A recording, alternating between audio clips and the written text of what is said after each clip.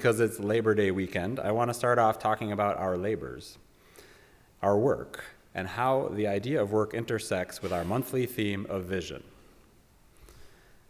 My labor, my paid work in this world right now is as an assistant minister serving the First Unitarian Society of Minneapolis.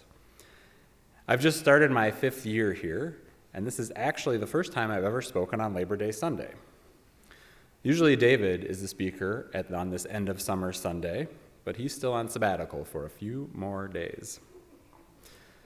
Sabbaticals are just one example of the important renewing effects of taking a break from one's day-to-day work. And reducing the relentlessness of work is one of the key goals and achievements of the labor movement. Before I became a minister, I was a journalist for 20 years, and for all of those 20 years, I was a dues-paying union member. How many past or present union members do we have here today? Wow. Okay, more than I thought. That's awesome. In my experience, the overlap between union members and Unitarian Universalists tends to be on the smaller side. I think that points to some of the work we have to do to be inviting to people outside certain classes and certain professions. I'm actually a 3rd-generation union member. My dad was a public school teacher, and my grandfather was a plumber. I still occasionally hear from my old union, the Newspaper Guild. I very recently learned that the Guild is working to protect my pension from shenanigans by corporate owners who would like to put less money toward the pension fund. You can never take your eye off capitalists. And I am grateful for the labor movement every day. Ministers don't technically have a union, but the Unitarian Universalist Ministers Association comes pretty close by serving a number of union-like functions. We ministers are asked to pay an amount equal to 1% of our annual income in dues. In exchange, the UMA sets recommended pay scales for ministerial work and offers all kinds of resources. And if a minister ever has trouble with the boss, that would be you, the UMA provides support. I'm very grateful for this almost union, too. At the same time, I'm very aware of the challenges that unions face in the global economy. The professions I've mentioned, plumbers, school teachers, journalists, ministers, these are jobs that can't easily be shipped off to China or done by a robot, so their unions have more leverage. But regardless of whether a union is feasible or not in a given profession or context, workers tend to do better when labor is united. It was through one of the ministers whom I mainly see at UUMA gatherings that I learned a valuable lesson about my current line of work. The thing to always remember, this minister said, is that ministry is impossible. Ministry is impossible. This is one of those things I learned after becoming a minister. They don't tell you ahead of time because you might have second thoughts. But the thing is, rather than finding this a discouraging message, which is probably what I would have thought had I heard it in seminary, I actually found it reassuring because I have found ministry to be kind of impossible. It's not that the individual tasks of ministry are impossible. It's that the volume of what one could do never lets up. There are always more people to care for than minutes in the day. There's always another letter to the editor to write or another rally to attend. There's always more knowledge to absorb and to share with the congregation. It is not remotely possible to do everything that could be done. There are actually many jobs and roles like this, paid and unpaid work that does not come with boundaries pre-installed. Parenting is a common example. You can always think of more to do for and with your kid. Doing everything you might want to do is not humanly possible or financially possible. Being a writer or a composer or an artist is impossible. You will never get every poem or song written, or paint every painting, or perfect every technique. And the work of bringing about social justice or social change is impossible. There are always more people to help, more freedoms to be achieved or protected, more equity to strive for, more lives to save. I suppose for some people, hearing that something is impossible is a reason to not even try. But for a lot of us, having the reality named and acknowledged affirms what we already know and feel, that we've taken on something big, maybe even the work of generations. And knowing that can make it easier to keep at it. So part of my job, and part of any parent's job, and any justice seeker's job, really part of any job or role where a person has self-determination, is the work of figuring out what not to do. What tasks can a person look at and say, not my job? Sometimes it's pretty easy. When I was in the newspaper union, our contract was the size of a small book, and it spelled out exactly who could do what and for how long and for how much pay. Early in my career, when the news articles still came out printed out of machines on long strips and were cut and pasted onto the page, I was not allowed to handle those strips. I could only tell the typesetters, who were guys carrying little knives, what I wanted them to change. Sometimes these detailed rules felt a little silly, but clarity and boundaries were all there in black and white, making it easy to know what was my job and what was not. Such questions are far more complicated out in the world of social change in this unprecedented time of rising authoritarianism. There are no carefully negotiated contracts to ensure precise outcomes.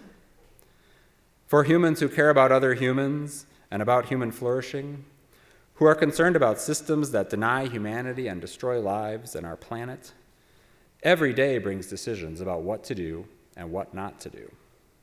And it is not remotely possible to do it all. One question to ask when deciding if something is not your job is, will it go fine if I'm not involved? How essential am I, really? Can it happen without me? For ministers, for example, it would be great for us to attend every program or event, if for no other reason than to show support.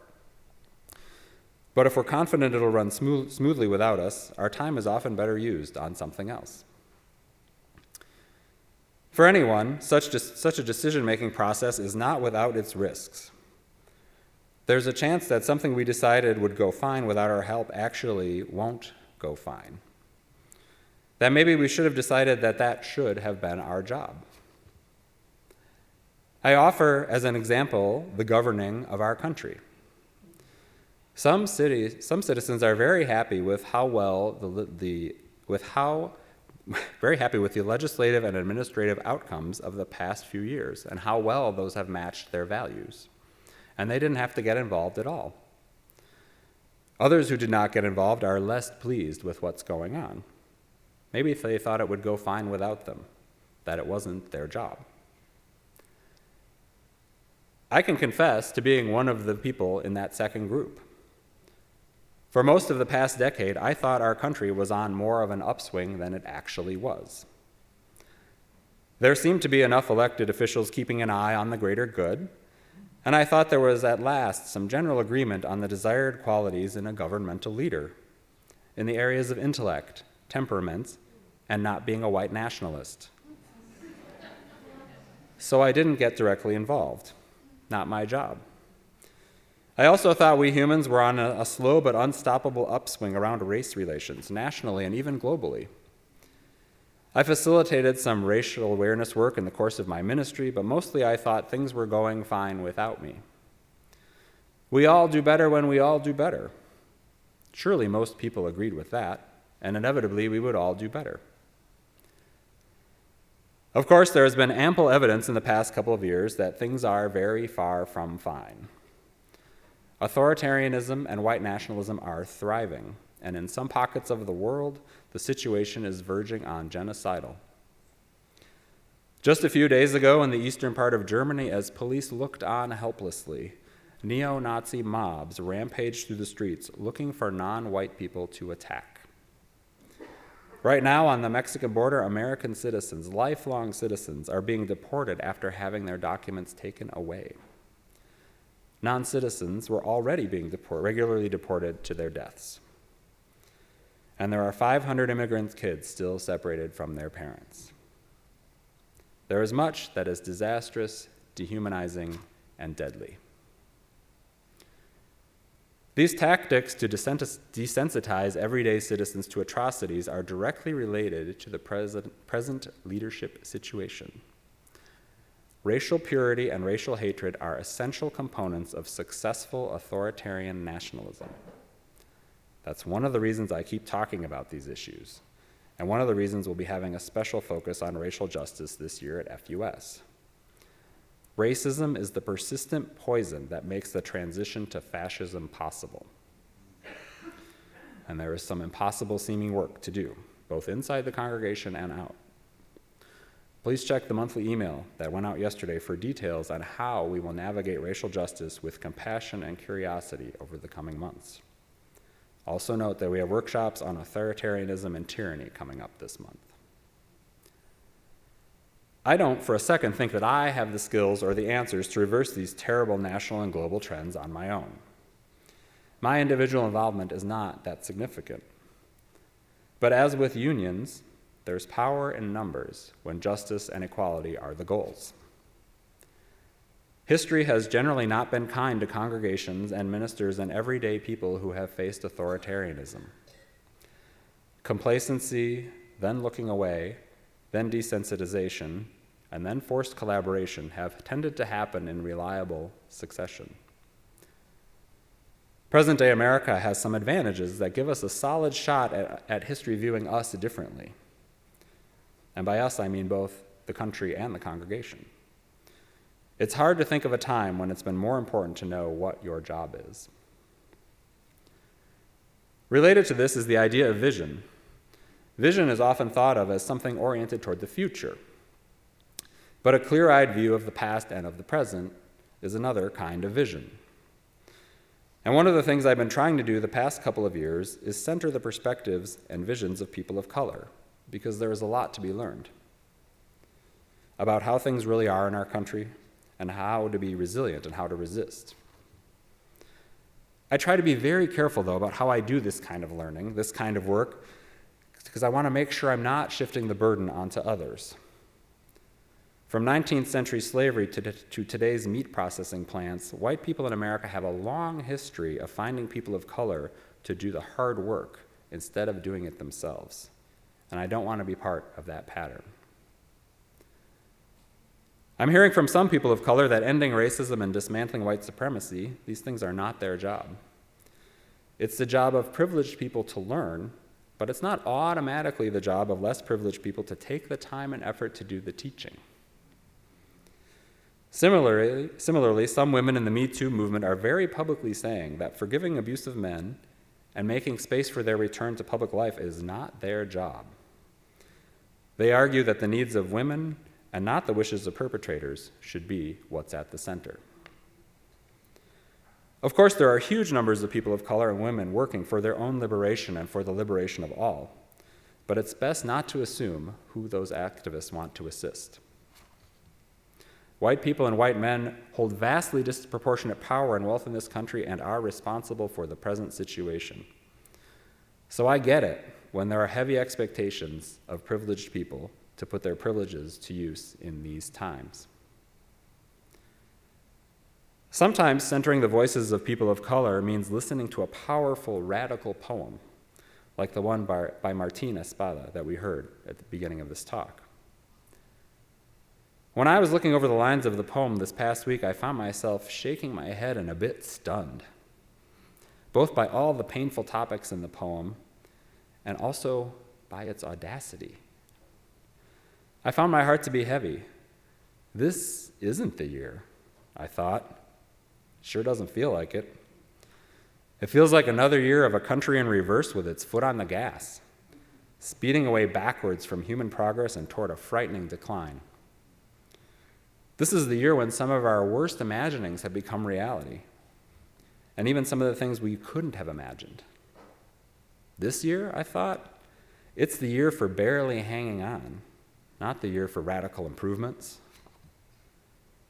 Or is it? I sat with the poem some, and then I sat with it some more. I sat with the poet's idea, a dream, really, of immigrants deporting judges. And I realized that immigrants who can vote, and the children of immigrants, and their children, which is most of us. Immigrants who can vote actually do have the power to deport judges, at least from their chambers and their positions. I sat with the poet's seemingly far-fetched description of descendants of lynch mob executioners apologizing. This poem was written in 1996, back when the author would have no idea that in 2018, a huge $15 million memorial to thousands of lynching victims would open in Montgomery, Alabama. This important step toward acknowledging and reconciling this horrible past actually happened this year. And I sat with the idea that would-be tyrants, conquerors on horseback, are not gods, that they are mortals who could drown in a river, or be washed away in a rising tide, or disappear in some kind of wave that may come. This is what artists and justice seekers and visionaries do.